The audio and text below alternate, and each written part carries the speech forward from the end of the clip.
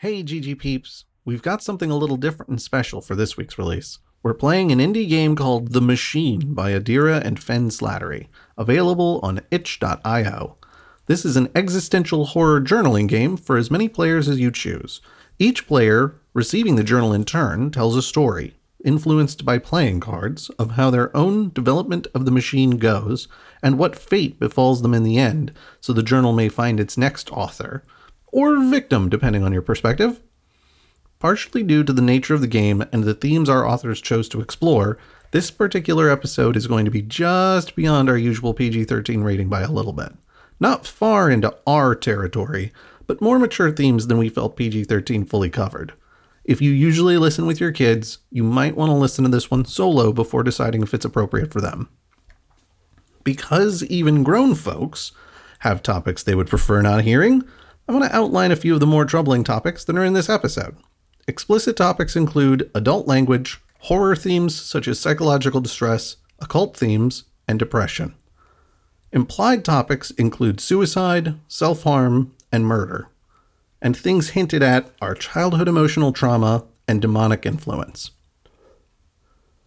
Now, if none of that has sent you away, does this device truly have supernatural power? Or is its influence all in the heads of its creators?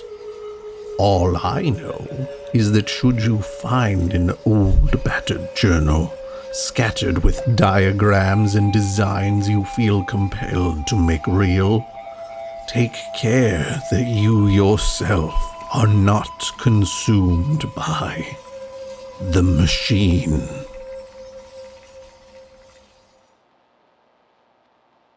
June the 13th, 1902. William Furtzen I. Mary, my loving wife, has gifted me this journal that I might at last have a place to record my various thoughts and ideas as I... The word attempt is struck through. ...work to invent something that will truly revolutionize our modern world. I dedicate everything I record here to her. I've taken quite a few pieces of existing sound equipment and dismantled them all to better understand how everything connects to each other. I've been speaking with a man at the local phonograph company store, and he says we're about to see some new technology in wax. Very exciting! This is, of course, far from public knowledge, but he knows me to be both a discerning customer and no gossip. With this in mind, I want to find a way to reconfigure the horn and needle to better amplify that which we hear coming from the record itself. The world has barely begun to explore how we might listen to recorded sound. I'm certain I can come up with something. Several diagrams and musings litter the next several pages. Entries are sparsely dated and informal, with very little of interest to the average reader. July the 20th, 1902. 3 of Hearts. I have been such a fool. I showed Eric at the record store what I'd been working on. My hope was to share the enthusiasm of a fellow audio fanatic. Instead, I find that he's copied my notes and has sold some of my designs to his employer. When I confronted him, he denied the same, claiming that I must be inspired by the same muses. Utter nonsense. I will not be sharing my work anymore. From here forward, it is mine and Mary's alone. Our little technological babe. More diagrams, some angry ramblings, continued improvement on the original design. September the 12th, 1902. 10 of Hearts. Mary has grown concerned about the amount of time I spend in the basement tinkering away. She has arranged a beach vacation for us. I used to love the beach as a younger man. As we travel, I can't help but think of the device in the basement at home. The scenery we pass reminds me of its intricate design. The sounds of wildlife have me thinking of how it will sound when it's complete. I just want to get back to its screws, gears, and posts. It's destined to become something greater than any of us can understand. I don't know that she truly appreciates that. Everything I've done, everything I'm doing, it's all a testament to her. She shall see. Soon enough. Soon enough. The next few pages are burnt at the edges. The diagrams inside have been ruined and made warped by exposure to water. October the 25th, 1902. Queen of Clubs. I nearly lost everything. All my progress, Mary, our home, everything at once. I was experimenting with using fire to cure some of the components, when one of the candles fell over onto one of my diagrams. As I rushed to grab some water to put it out, it spread to the table, and the loose drawings scattered about my workshop. I couldn't fight it well, so I ran out to the garden, grabbed a bucket of water, and doused everything all at once. To my eager surprise, my machine is untouched. It remains beautiful, unmarred, but incomplete.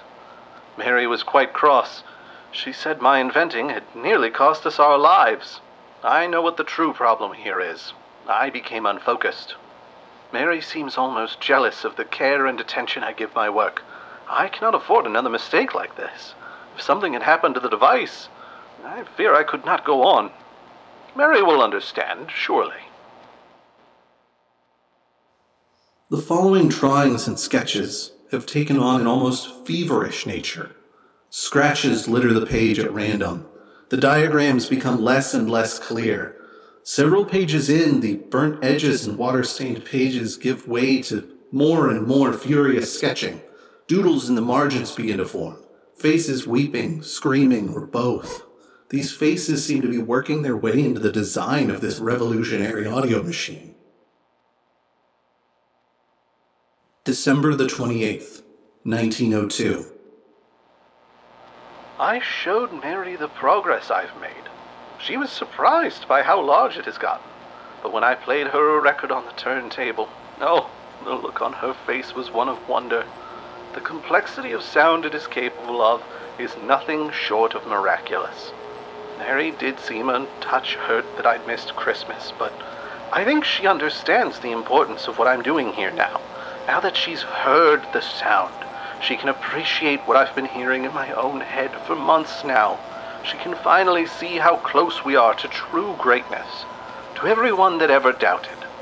To Mary's parents, whom I overheard, perhaps too loudly, exclaim that my machine would be the death of me, Mary, or both of us. They are short-sighted. Mary and I together, we can do this. We'll show them. We'll show them all. Several pages are ripped out. Those sections of the design lost forever. The next entry has a spattering of blood across it in small drops. July the 3rd, 1902. I'd taken a day off from working on the machine at Mary's insistence. Taken a trip into town to get an ice cream. Something I hadn't done in a very long time. The weather is particularly nice for it. Hot, but not too hot. When I returned, I found that she'd taken my mallet, a tool for construction, for building something greater than ourselves. The text becomes significantly shakier, as if written by an unsteady hand. Pieces of the machine were everywhere, scattering the floor as I entered. A fistful of my diagrams were leaving her hand and passing into the boiler never to be retrieved. Her face red with shame, she told me that it is an abomination against God. It must be destroyed. I cannot understand where she might have gotten these insane ideas, but she had to be stopped. I had to.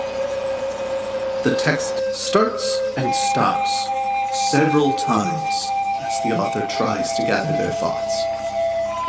This is my confession and my final entry. The world is not ready for what I have created. There is no proof of this greater than my wife's betrayal.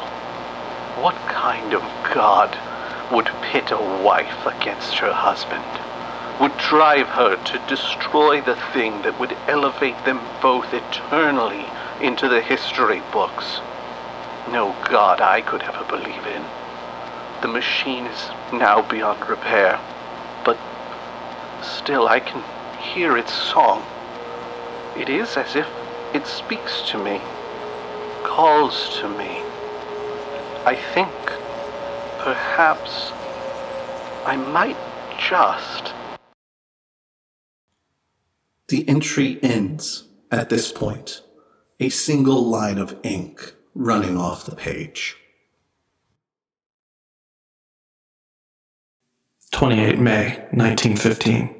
The Diary of Cooper Monahan. Of course we'd all heard about the sinking. It's hard not to when it's all over the paper.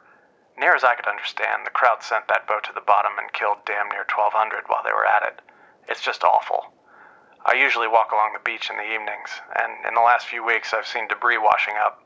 No doubt where it came from. There were some Americans that died. We all figured this is what would bring them into the war, but they seem to be sticking to their guns and praying that this resolves itself before they have to do anything. Easy for them to say, an ocean away from the fighting. This evening's walk was a little more interesting than most. It was the funniest thing. It looked like a crate had washed up with the tide, so I mucked my way through the sand to see about it. Wasn't a crate, it turns out. Some old steamer trunk. I popped it open. You might call it morbid, rooting through a dead person's luggage, but I was just curious. I thought maybe I'd find some identification to find next of kin or something. It was mostly clothes. Closest I came was a strange fragment of a journal. It wasn't too terribly waterlogged. I leafed through it quickly with the last of the light before hauling it all back to the house. I dried out the pages and gave it a read. It's interesting, some scrawls about a record player or something. Seems like the gent got a little obsessed with building it, had a falling out with his missus. It seemed harmless enough. I don't think it was taking up too much space. There's some diagrams. Maybe I'll give it a go. When you're retired and there's a war on, you need something to keep your mind occupied. 2nd June, 1915. Oh, this is good fun. I had some experience with electrical mechanics when I was working for the railroad, and it's nice to use that bit of my mind again and even learn a little bit more. I've managed to scrounge some bits and bobs to get started. It's quite crude right now, not at all up to snuff with what my long-ago mate from the journal built, but it's some movement in the right direction. I managed to make it sound off when I connected it to the speaker. Nothing sophisticated, but nothing ever is at the beginning. 6th July, 1915. I got the letter today. Royal stamp on it and everything. I knew what it was before I even opened it. My boy's dead. They sank his ship somewhere in the North Sea. I have to stay busy. I knew this was a possibility when he joined up. He was all I had left. I wish I could hear his sweet voice one more time. Just once more. Could I? 30 August, 1915. Had to look at the calendar to see the date. I've been mucking about something furious on this machine. Hasn't been complete isolation, though. Since I got the news, I've been spending a lot of time with the father. I go up there every morning, we play some chess. I talk. He listens. He's a good man, and he's saying all the right things, and truth be told, I think he appreciates someone coming to talk to him without having to be in a confessional. The other day, he was talking about prayer, and how it can give you strength whether or not it's answered. So I asked him if he's ever had prayers answered. Not directly, he said, and not because I've asked for anything. You close your eyes, open your heart, and ask for help or guidance in making the world a bit better. Those are the kind of prayers that get answers. I asked him if he's ever spoken to God. How some revivalist folks will tell you that God speaks to them, you know? I don't think God speaks to anyone, he said. At least not in the kind of way that you and I are right now. I think anyone who tells you different probably needs to come ask me for forgiveness as a liar. But I do believe that you can get impressions or ideas of his will. But it's a test of your faith and character, how you interpret it. And sometimes he speaks through others, whether you realize it or not. It was getting on about lunchtime then, so I thanked the father for some good games and good conversation, and went on my way home for a bite. But on the way back, though, I felt an impression. September 1915. Day unknown. It was just one syllable, one fragment of a sound, but there was no mistaking what it was. I've been working that wonderful little machine for the past few weeks. It felt like I'd had a bloody revelation and my mind was seeing everything so completely and clearly, and I finally knew the purpose of this thing beyond it being a mess of wires and switches and speakers. Is someone knocking at the door? And all the while I was working on it, I'd worn calluses on my palms and holes in the knees of my denims from praying so much. I felt like I don't know. I felt like I could invest all my prayers into that machine, channel my faith, direct it, guide it. Is someone knocking at the door again? I don't know what day it is. Nothing was happening. I knew it was wired up right. More knocking. It was getting power. Knocking. The speaker just hissed. No answer. I hear a shout from outside. Someone calling my name. Sounds like the father. No answer. It doesn't work. The damn thing didn't work. Of course it didn't. What a fucking stupid idea. By this point, I was in the corner of the basement, curled up into a little ball. I felt stupid for trying and foolish for hoping. Embarrassed, even though God was the only one who could see me. I had to get a grip on myself. He was gone. He wasn't coming back. I've got to stop this, take the thing apart. It's a bloody windmill and I'm done tilting. It's reminding me too much of what I'd lost. And then, it crackled.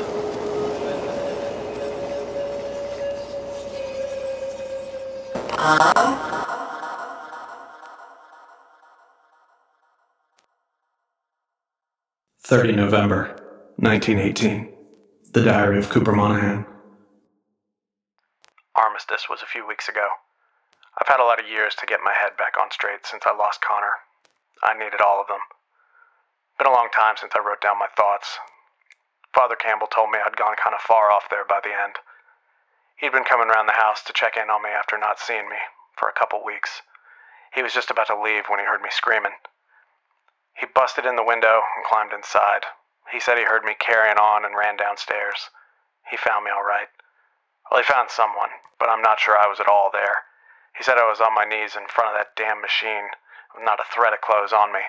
I was talking, he said, but I wasn't saying a thing at all. Later on, he told me he'd heard of that before, but he'd never seen it in person. Called it Glossolia.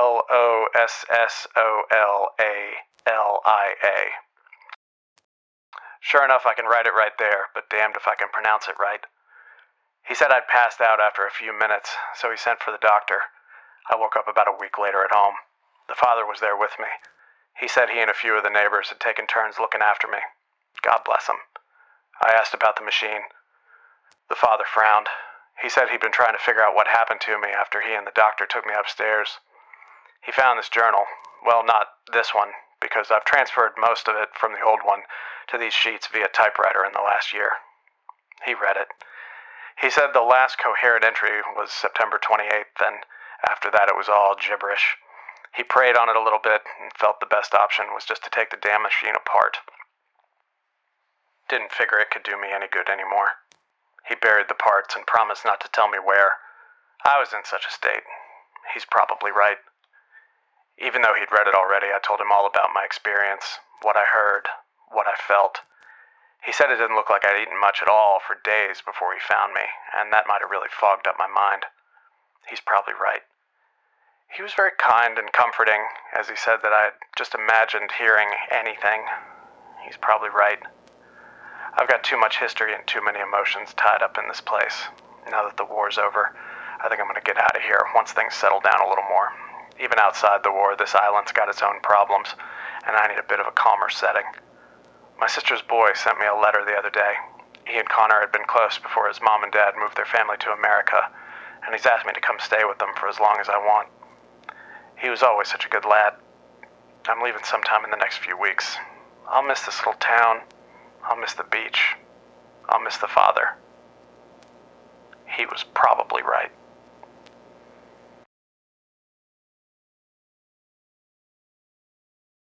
January 1961. The Journal of One Sacred Eye.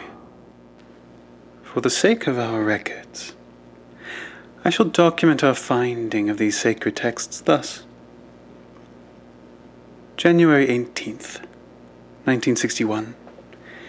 Brother Twinstone found these luminary texts bound in a crude leather folio, set to be auctioned off as part of a bulk book lot from the estate sale of one Emma Bradley.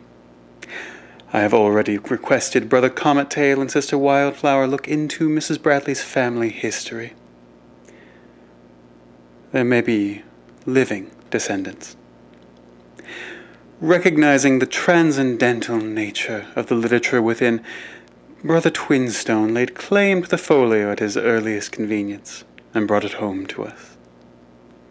No state nor government may, in good moral standing, claim that information alike to this is not the people's right, first and foremost.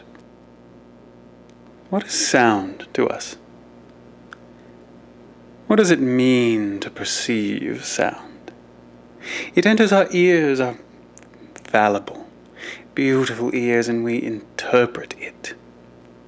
Like language, we translate and mistranslate. We play a game of telephone with the universe. Ring, ring, ring. Will you answer? These texts, these journals, they are a gift. Thank you, O universe. May our mortal minds use this knowledge to their fullest, and may our immortal selves use it evermore after. We shall be a guiding light for mankind, leading our species to the mysteries beyond the birthing pains of this fecund coil. To that end, I have begun my study of Mr. Monaghan's and Mr. Firthson's work. There is the beginnings of the sacred frequencies within them, but like eggs left alone beyond the nest, they were never meant to hatch. A shame. No mention of any children in Mr. Firthson's testimony. The higher vibrations may have distilled through the genetic structure of the subsequent generations. Alas, this is why we are here. We begin building immediately. The divine will not be made to wait. October 1963. My heart is heavy, O universe. I thought I had prepared Brother Twinstone better for his ascension. As the one to find the sacred text, it was only right he would be the chosen first. Yet I am betrayed. What impurity, what inferiority of your soul caused this, brother? You came so close. The body was left gelatinous, free of form, of color, of shape. It was beautiful. For one shining moment I could see it. He was beginning to achieve the Tao, the sacred self, the self without the constraints of the flesh. Why then, brother, did you try to escape? I know it now for what it is, the shock of the heinous breach wearing off. You gave into fear, you curdling pig slop of a man. If you had simply borne the song of the divine for but a few moments longer, you could have sloughed your flesh and been free, the truest dream of all mankind. I shall have to purge this flesh fear from the aspirants. I will start with Sister Cedar Smoke. Perhaps her time disposing of Twinstone's leftovers will have instilled the first of such lessons. December 1963. Sister Cedar Smoke has proven resistant to my lessons. I devised a series of electroshock therapies as they most closely align with the effects on the body the Song of Ascension creates, at least in the beginning stages. Alas, Brother Comet Tail has sabotaged my machine, shutting it down too forcefully during its warm-up period. He then requested to take his sister's place, and be the first to attempt my revolutionary methods of spiritual cleansing. We must always exalt ambition in the name of enlightenment, so I have elected to forego punishment at this time and grant him his request. Thinking on the matter, we cannot say that the electroshock would have been any better than prior attempts. We cannot Pavlov our way to ascension. It trains the mind, which in turn trains the body, but never once touches upon the soul. So, What is the nature of the soul? And how might one change it? A question our beliefs were founded upon. We have sought the bloodlines of the enlightened and found common ground with them, so it can be proven beyond a shadow of a doubt that enlightenment is distilled within the genes of those who dare ascension. Is it then the very attempt that empowers the soul? Why then do the failed births of my predecessors stand? A breeding program is unconscionable. We will see ascension in our lifetime. We will cross that starlit bridge. June 1964. Federal officers came to the compound today. Agent James Sherwood, badge number, and Neil Gregor, badge number. They were asking questions, looking for Sister Cedar Smoke. We were able to get rid of them easily enough. Sister Cedar Smoke has been ordered into penance, solitary meditations for the next 3 months, until this ill she has brought upon us has passed. We are unbothered, however. Agent Sherwood has a lovely family. Agent Gregor, from what information we have gathered, is lovingly close to his paternal grandfather. Such upstanding young men. August 1964. The universe sings, and we listen. We try to sing back to match existence in chorus. We fail. I have begun listening to the song of ascension through the padded walls we keep it behind. Brother Comet Tail has become adept at artfully activating the machine and escaping before facing the full effects. He may be ready for an extended session with it soon. Though dampened, the song is still as beautiful as I had hoped. Listening to it, one feels like the sea. Massive and without form, flowing in and out of mortality and the beyond. Sublime in spirit. Yet I discovered its greatest effect when I began singing along with it. Beings of light, vaguely humanoid in shape, filled my vision. They stepped to me, and I knew they could see me for what I was, a seed of the divine. The disciples were called forth, and as one we sang with the machine. The beings of light came upon us, came upon me, and one in particular, resplendent in gold, tried to speak to me. He said, and we raised our voices ever louder, grasping for harmony with the divine.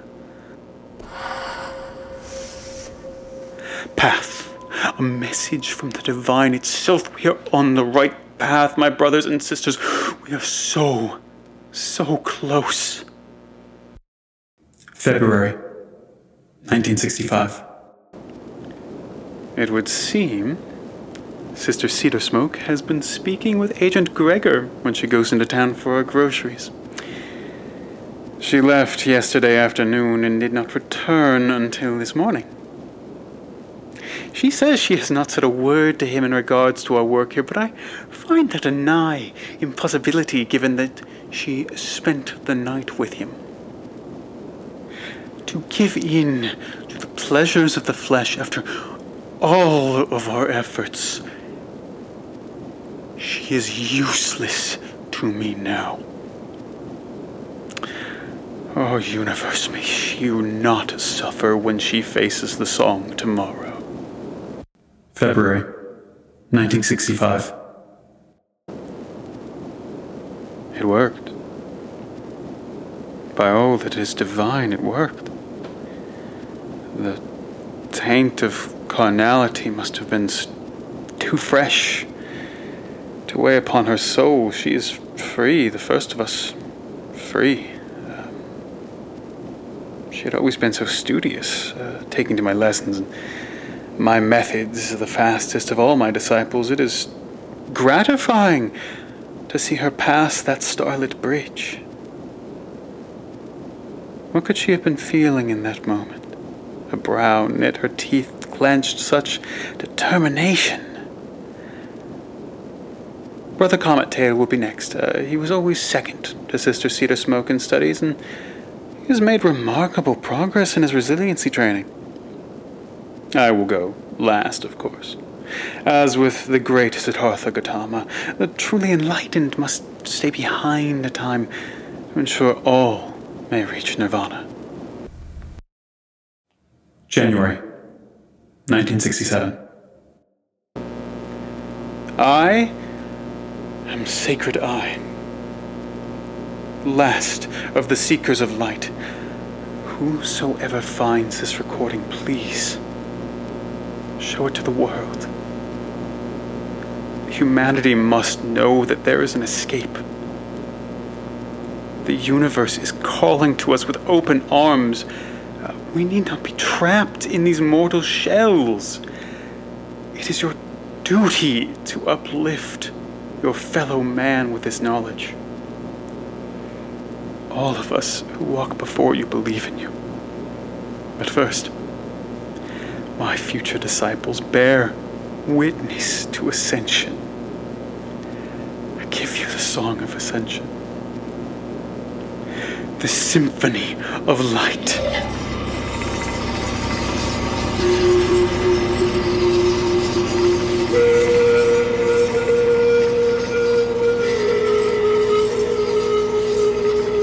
My brothers, my sisters, you have come, and now I come to you. Finally, we may all be together, free of form, one with the astral sea.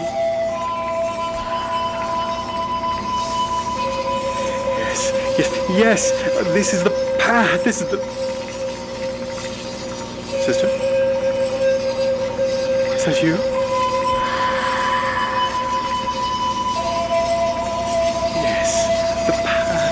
Finally, time. I have come to join you on the path beyond.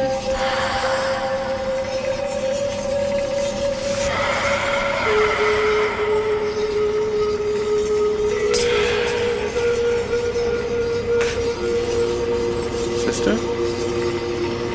Hold, sister. I cannot fully understand you yet. Hold.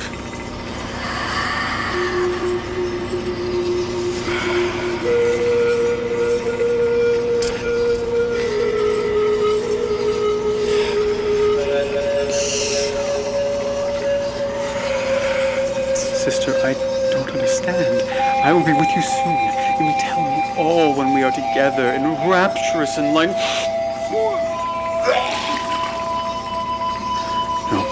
No, I am meant to ascend. I am meant to ascend highest of all. I am pure. The purest of all I am.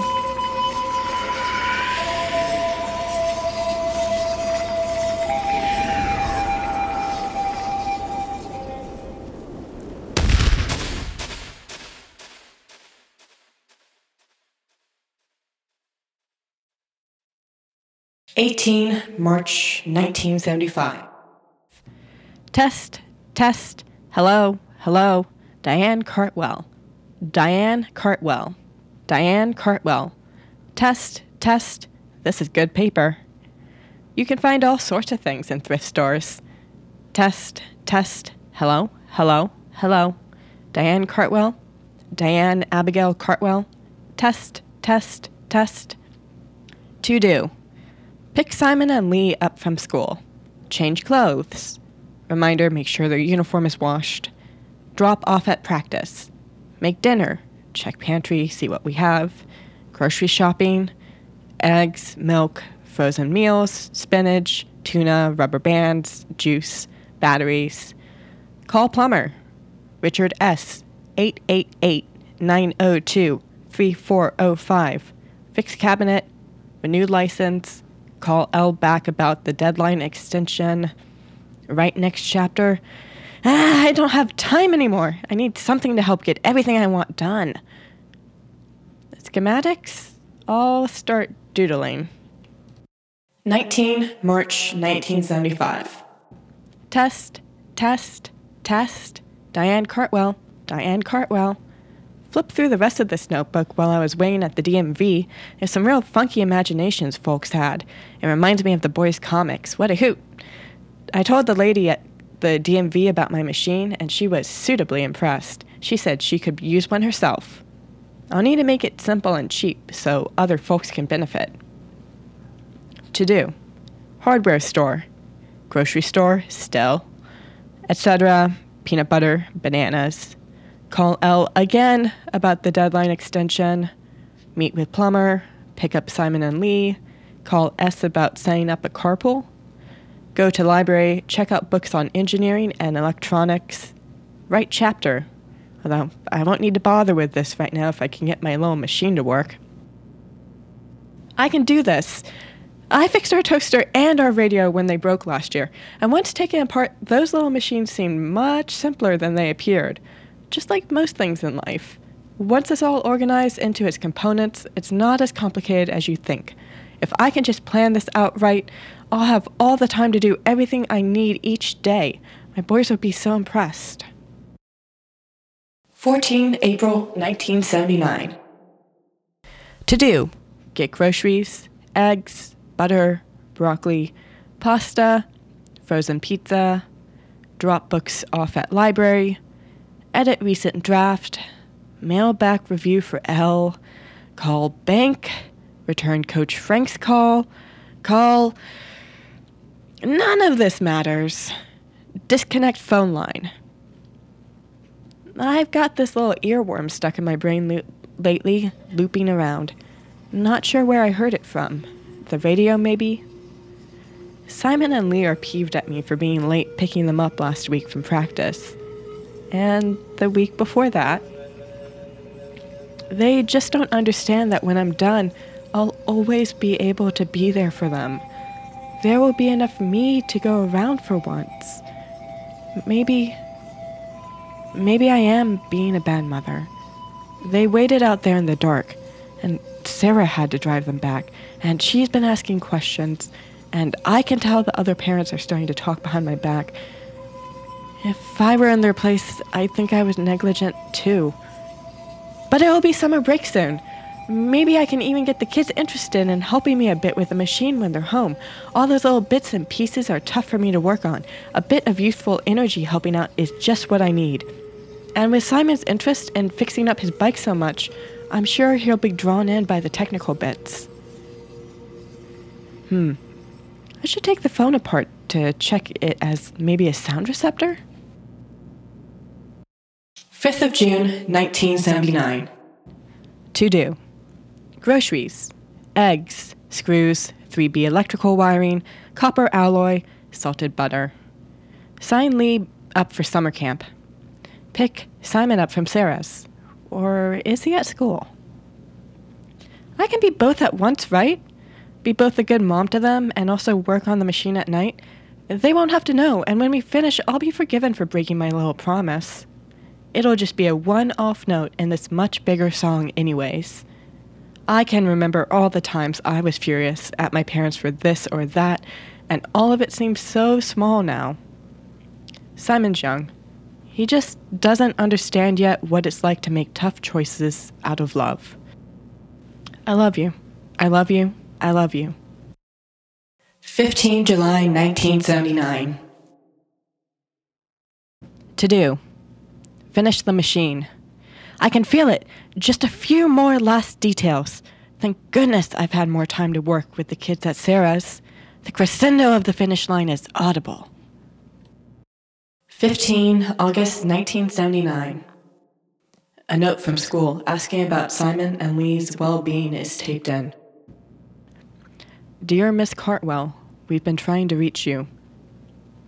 I feel really embarrassed looking at this all, like I'm waking up from a bad dream. Except it wasn't really bad. It was good. It was every hope and promise I'd put aside all these years that lingered, rotting at the edge of my tongue, and now I could fully bite down and consume it.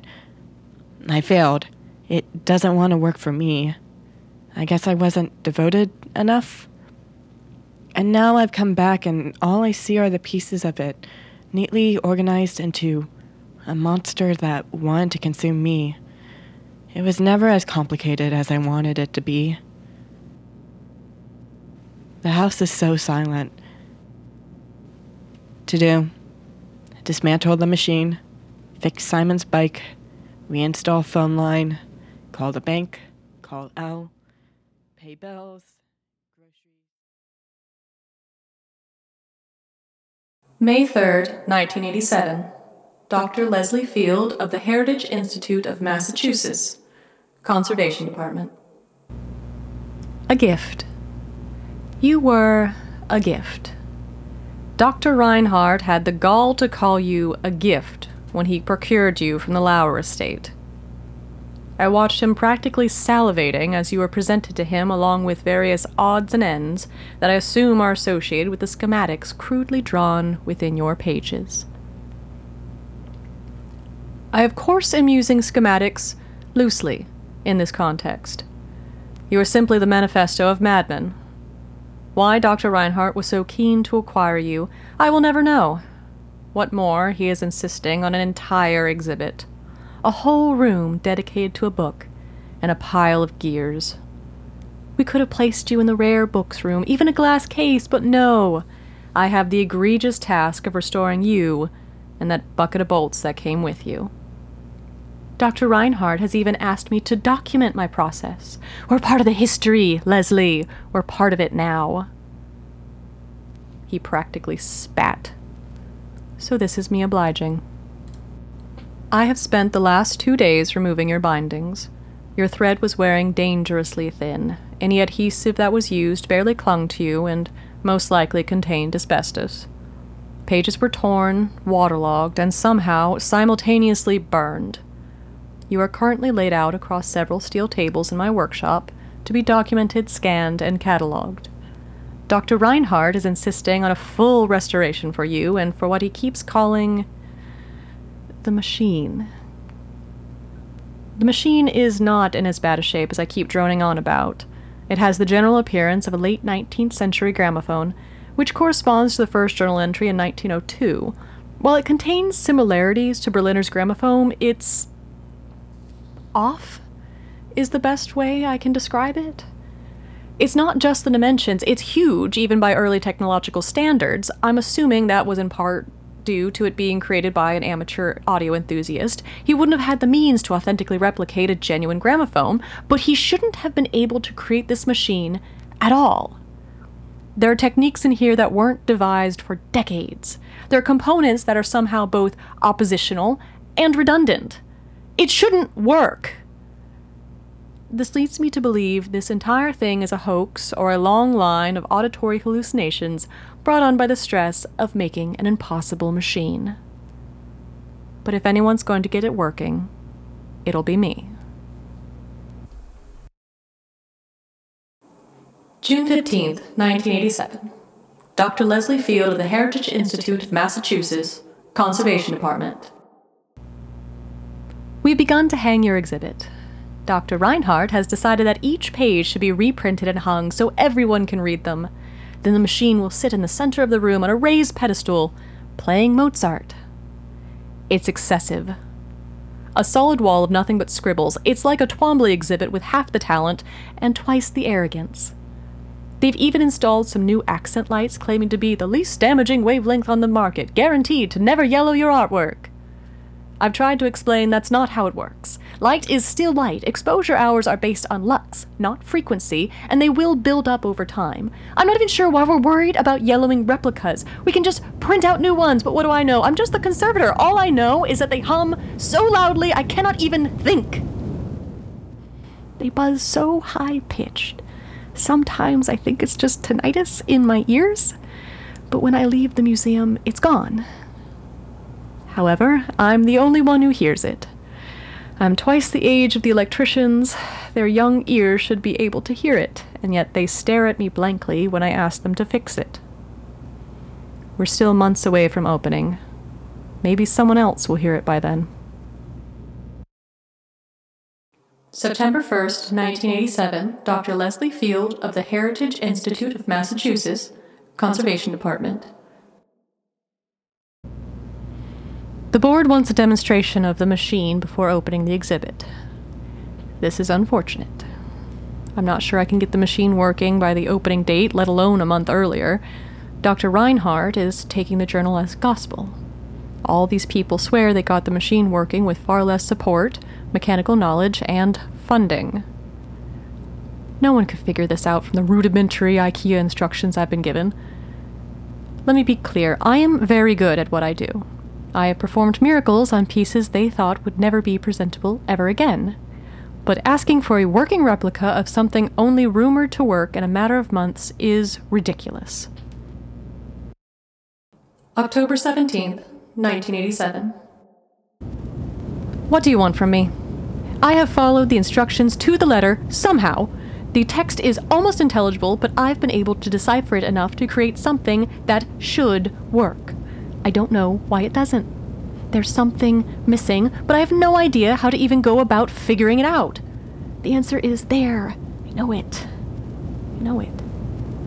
It's just not here. It's just not in these pages. I don't know if it was lost, if someone ripped out a page, if they never even wrote it down. Why won't you tell me? Please. I just need to know. I just need to get this working. Then you'll get your exhibit, and I can move on. I can't lose this job. Please. October 18th, 1987. Dr. Leslie Field of the Heritage Institute of Massachusetts, Conservation Department. It played. It made a noise. Unfortunately, noise is the only thing I can use to explain it, but it sure did make it.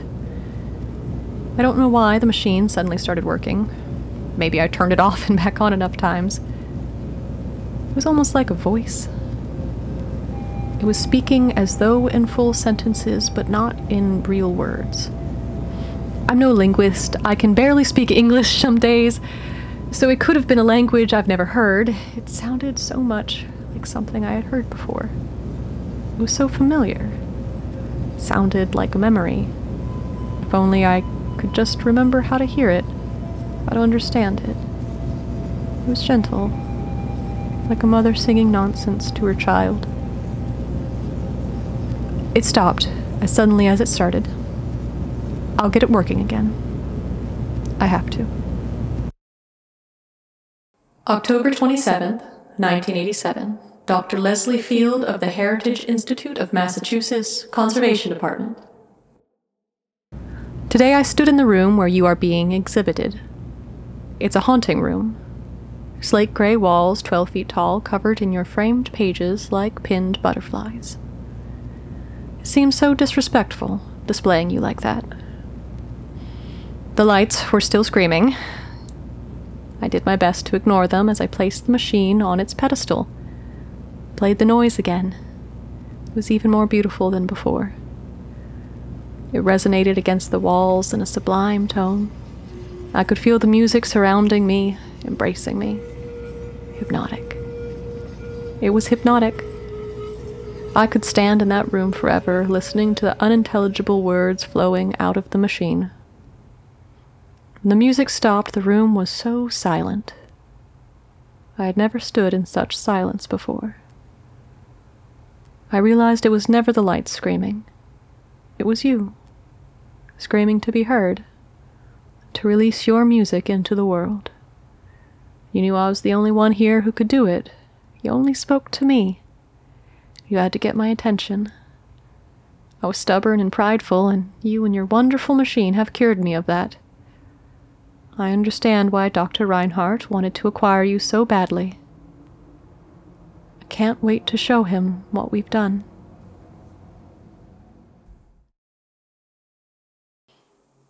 November 3rd, 1987. Dr. Leslie Field of the Heritage Institute of Massachusetts, Conservation Department. Dr. Reinhardt is thrilled. I brought him to listen to the machine. I watched as a look of pure ecstasy crossed his face. His eyes glazed over as he swayed absent-mindedly. The song was louder and warmer than ever. It filled the entire museum with its evocative melody. Inside its embrace, the outside world washes away. It's just us and the music. The only problem is it doesn't consistently play. Some days when I press play, it's just static, or even worse, silence. Deafening, absolute silence. I can't stand that silence. I will sit there hitting play over and over for just a few notes to spill out. It's older technology. It makes sense that there will be some bugs. The board meets tomorrow. Dr. Reinhardt isn't as worried as I am. He seems so confident it'll work. If this doesn't work, I don't know what I'll do. They may pull the exhibit. The historical significance is negligible, according to them. They just don't understand. It's not even about the history. It's about today and here. It's about making history here today. They just can't understand until they hear it. Please, don't abandon me now. They have to hear it. They will hear it. They will all hear it. November 4th, 1987. The board met today. We gathered in the hallowed hall where copies of your pages hung watching, like so many eyes. The men in gray suits wandered around indifferently, perusing the walls. Eventually, the president called me over to start the machine. As I approached the pedestal, I could hear your screaming getting louder in my ears. My head pounded. I could only see the machine illuminated by a single spotlight. I pressed play. The music flowed effortlessly, beautifully as ever. I sighed in relief and looked around. The board members were not smiling. They looked confused, concerned, anxious, angry. I asked what was wrong. There was scoffing and the word atrocity was thrown around. How could they say that? Dr. Reinhardt took over, trying to assuage their fears. As he spoke, the music shifted. Louder, shriller. It hurt. I tried to turn it off, but Dr. Reinhardt pulled me away. Couldn't he see it was in pain? It needed me. The music reached a startling crescendo. It reverberated off the walls, shaking your pages. No one seemed fazed by this. I shouted at them to leave. They were hurting the machine with their pride, their contempt, their scorn, these non-believers. I could barely hear my scream over the cacophony. They just stared dumbfounded. How could they not hear it? Glory personified. Then silence. The coldest silence I have ever experienced. I knew Dr. Reinhardt was speaking to me, but I could hear no words. I could see the machine still playing. I could not hear the music. I'd failed it, and it had abandoned me.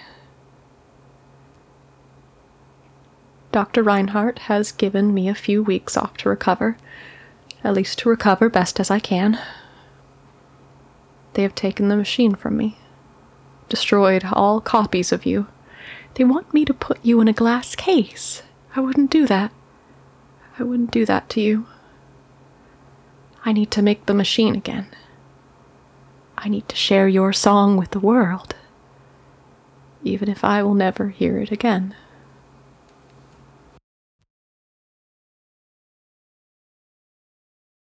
October 24th, 2023. Jamie Vance. I finally made it. After 10 long years of couch surfing, moving back home, renting rooms, and endless roommates, I finally managed to get a place of my own. It may only be a one-bedroom condo on the not great side of town, but damn it, it's my one-bedroom condo on the not great side of town. Oh, man, I'm whooped. I pretty much had to move everything myself. All my friends were too busy, and I wasn't about to ask Gina to help. Oh, Gina. You cheat on me, you break up with me, and then criticize me for doing the financially irresponsible thing of moving out? Fuck off. She's just mad because she's going to be on hook for all the rent and the bills again. And that's even after I gave her 2 months of rent just to shut her up about it. This month alone, she kept going on and on about whether or not she'd be able to pay her bills. Bitch, you lived with me for 4 years and you didn't think to maybe save some of that money up? Maybe you need to hit up the other dudes you were banging while we were together. Hell, when we moved in together, you were the one that wouldn't stop bragging about how you made more than enough to pay for everything and said you were allowing me to split the bills so I didn't feel emasculated. Well, the joke's on you, bitch. I saved up and I earned my freedom. Congratulations, you played yourself. Freedom, man. It's still hard to believe I'm finally here. You know that meme where it's an empty apartment with just like a single chair and a TV and the gaming consoles and it says, when you come home to peace of mind?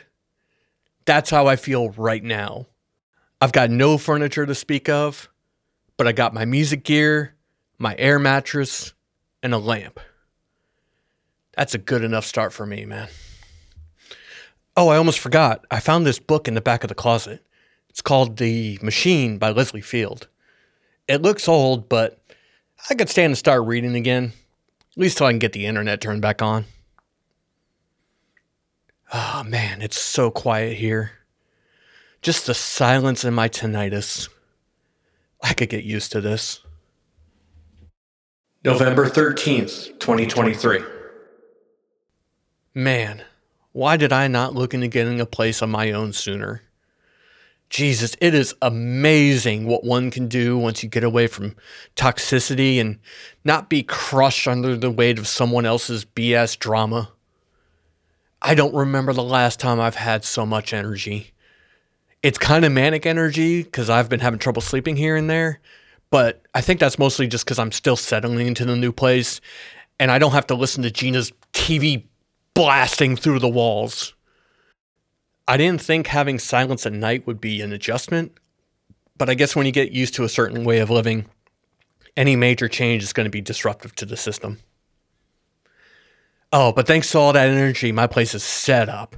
I got the couch, the big screen TV, the bed, the whole 9 yards.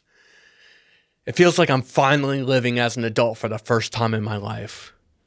Not only that, but I've been hammering away at my music, making some of the best working years.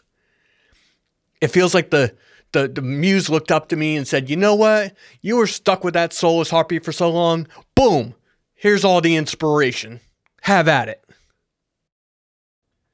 The only drawback so far is I haven't had too much time to really hang out with my friends as a result.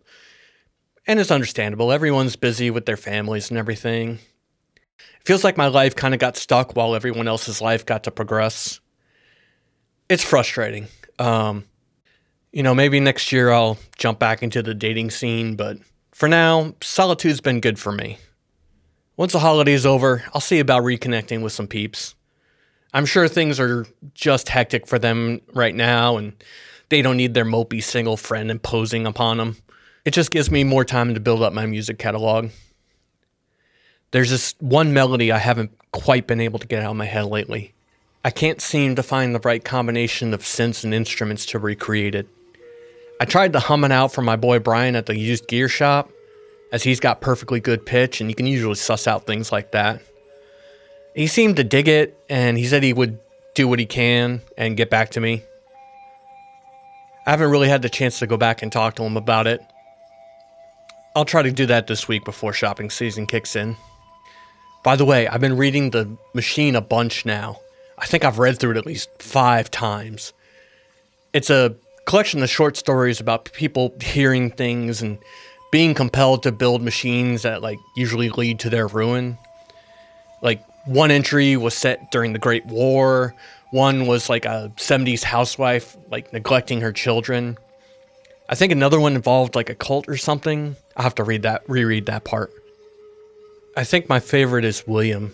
He's the one I can relate to the most. He was a loving husband who seemed to do everything for his wife. And he got the idea to build a machine. And all she ever tried to do was stop him from making it. And she was the reason he was building it in the first place. Even his own family was talking shit on him. And then when he finally completed it, what did his wife do? She sent him out for some ice cream and fucking smashed it to pieces. I wonder if she's some distant relative to Gina. Because that's the same type of shit she would have pulled. You know, in the story, it was strongly implied that William killed his wife. And I gotta say, I can't blame him. I remember when Gina broke one of my favorite guitars, and it took all of my self-restraint to keep from catching a felony, if you know what I mean. Imagine spending all of that time working your ass off to build something you love, something that you earned, only to have it destroyed by the so-called love of your life. I'm not saying he was right with what he did, but I understand. Whew. Oh, wow. That went to a dark place. But I guess that's what a good book does, right? Sucks you into its world, have you emphasize with its characters. The world is so detailed as well. Like, there's a ton of illustrations and diagrams, like, down to the, like, centimeter measurements of the different parts and instruments and everything that people used. Man, Leslie Field really took her time and really wanted to make this seem real. Anyway, I should be going to bed. The Red Bull is wearing off, and I'm pretty sure it's not good for me to be drinking 6 of those just to get through the day. I'll put the book down tonight and put some calming music on. Thankfully, it's a Friday, so I can catch up on sleep tomorrow. You know, maybe I'll look into some of those components at work next week. I think we got a good amount of the cogs and stuff. I've never really tried building my own instrument. And since I'm not really going anywhere for the holidays, this will be a good project to help me pass the time. December 25th, 2023. Merry Christmas indeed. Another grand holiday that the holidays use to get you to buy their products, all in the name of family and friendship and love. Peace on earth, goodwill towards all. At least until the stores open up and everyone tramples over each other just to get to the latest gadget or flat screen TV that's been marked up, only to be placed on sale so people can pretend they didn't get ripped off.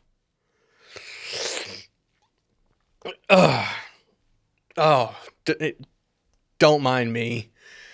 I've been celebrating with copious amounts of eggnog and chicken nuggets.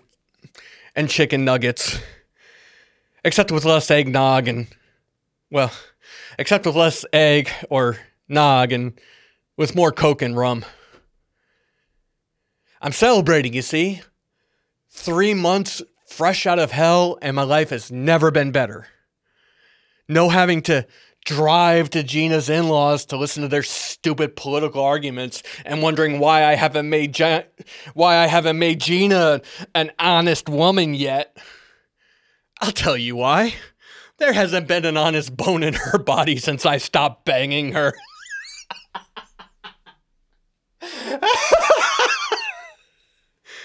Oh, that's a good one. Oh, if I still had her parents' number, I'd probably call them and tell them that right now. But fortunately, sober me knows how to keep drunken me from drunk dialing people. Took me a few years and cost me a few friendships, but I learned, damn it. Can't piss people off when you don't call or text anyone, right? But the real reason I'm celebrating is I have made such progress on the machine lately. It turns out the parts were super easy to get a hold of. Big ups to the Industrial Revolution, right? Revolution, right? Anyway, I thought it was going to be tough to build. Like, I've never really tried building anything on my own, thanks to my old man. He used to tell me that I wasn't mechanically inclined. Actually, he said I was a useless pussy, but that's splitting hairs. Anyway, back to the machine.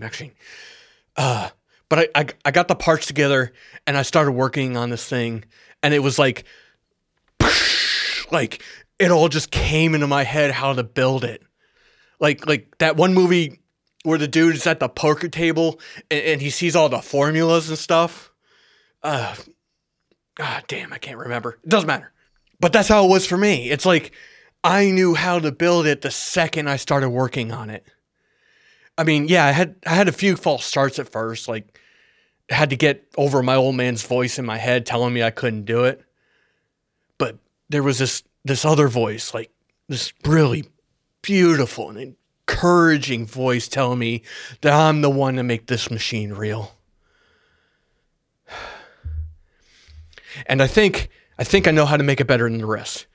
You see, in the book, everyone's idea was to make something like a gramophone or a record player, which is like fine, like if you have a record or something to play back with, you know. But from what I saw, like no one really had it. Like they were using other people's records. They didn't have a record of their own. And the answer's so simple. I can't believe none of them thought of it. Make the machine into an instrument. Make it into something that can be played and recorded so you can create even more melodies with it. I am a genius. This is what I was put on this earth to do. To bring the greatest machine instrument ever to life. This is why I've been abused, lied to, isolated, cheated on. Because I was smarter and better than all of them.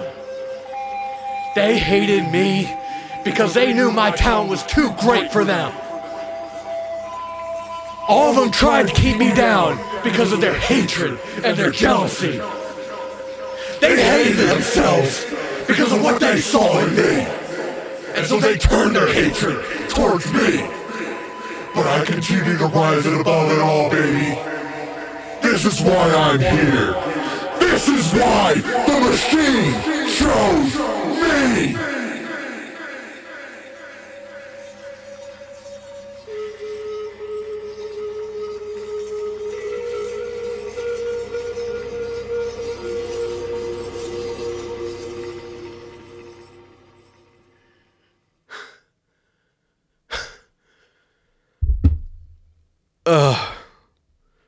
Oh man. I think I've had too much.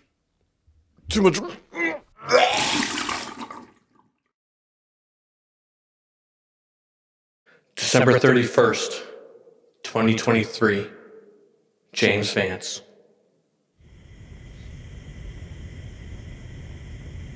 I'm not sure why I'm writing this. This whole place is going to go up in flames soon. I guess I gotta get the last of my thoughts out, villain monologue style.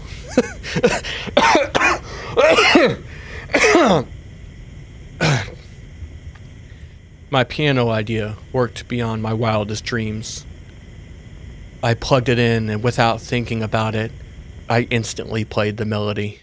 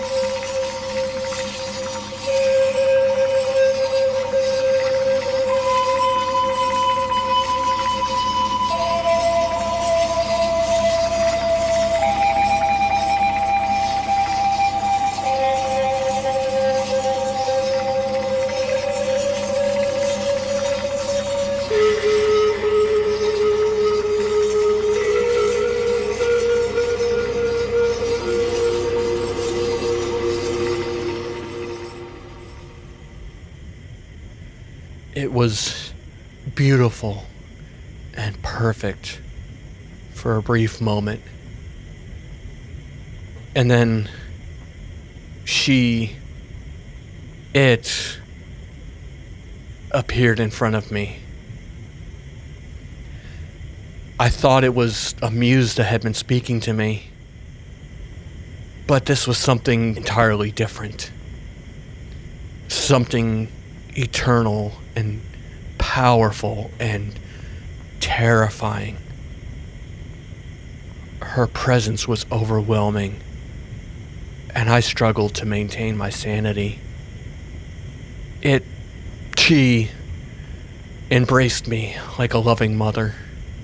She explained to me the purpose of the machine and praised me for being the first one to actually figure out how to bring her into existence.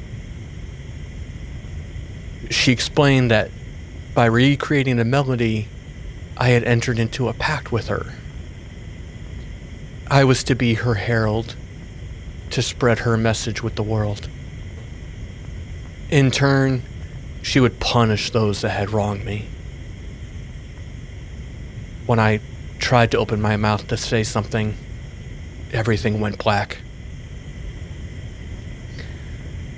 When I came to, I was on the couch, and Gina was on the floor, lifeless. The words, "A gift for my herald," was painted in blood and viscera upon the wall. The machine, which had been the size of a mini keyboard, was now the size of a grand piano. I was filled with dread. I may have hated Gina, but I never wanted her dead. I just wanted my freedom.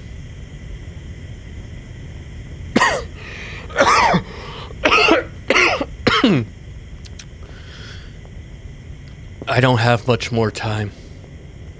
I opened up the gas main a while ago and coated the machine and the book in gasoline, just to be sure that none of it survives.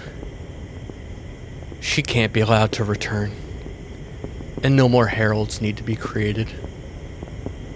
5, 4, 3, 2, 1.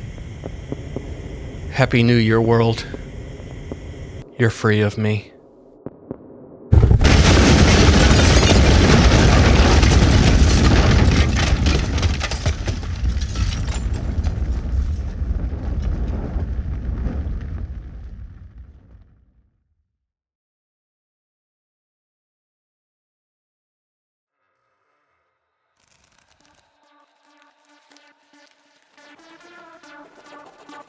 We hope you've enjoyed our special presentation of The Machine by Adira and Flen Slattery. If you want to purchase this game yourself, you can find it at adira.itch.io/themachine. The link will be in the show notes below. This episode features the following contributors in order of appearance: Josh Maltby as William Thurston, Brandon Dingus as Cooper Monahan, Luke Davis as Sacred Eye, Olivia Latham as Diane Cartwell, Liz Ullman as Dr. Leslie Field, and Scott Moore as Jamie Vance. If you enjoyed this and enjoy what we do, you can always telephone, telegraph, tell a friend about it. Word of mouth is still king. You can keep up with our socials on linktr.ee/Goblins and Growlers. You can also join our Discord at bit.ly/Goblin Discord and share your thoughts on our episodes and converse with other TTRPG enthusiasts. We want to wish you a happy and safe Halloween. Brandon and Josh will be back in 2 weeks to talk about unpopular D&D opinions. We'll see you then.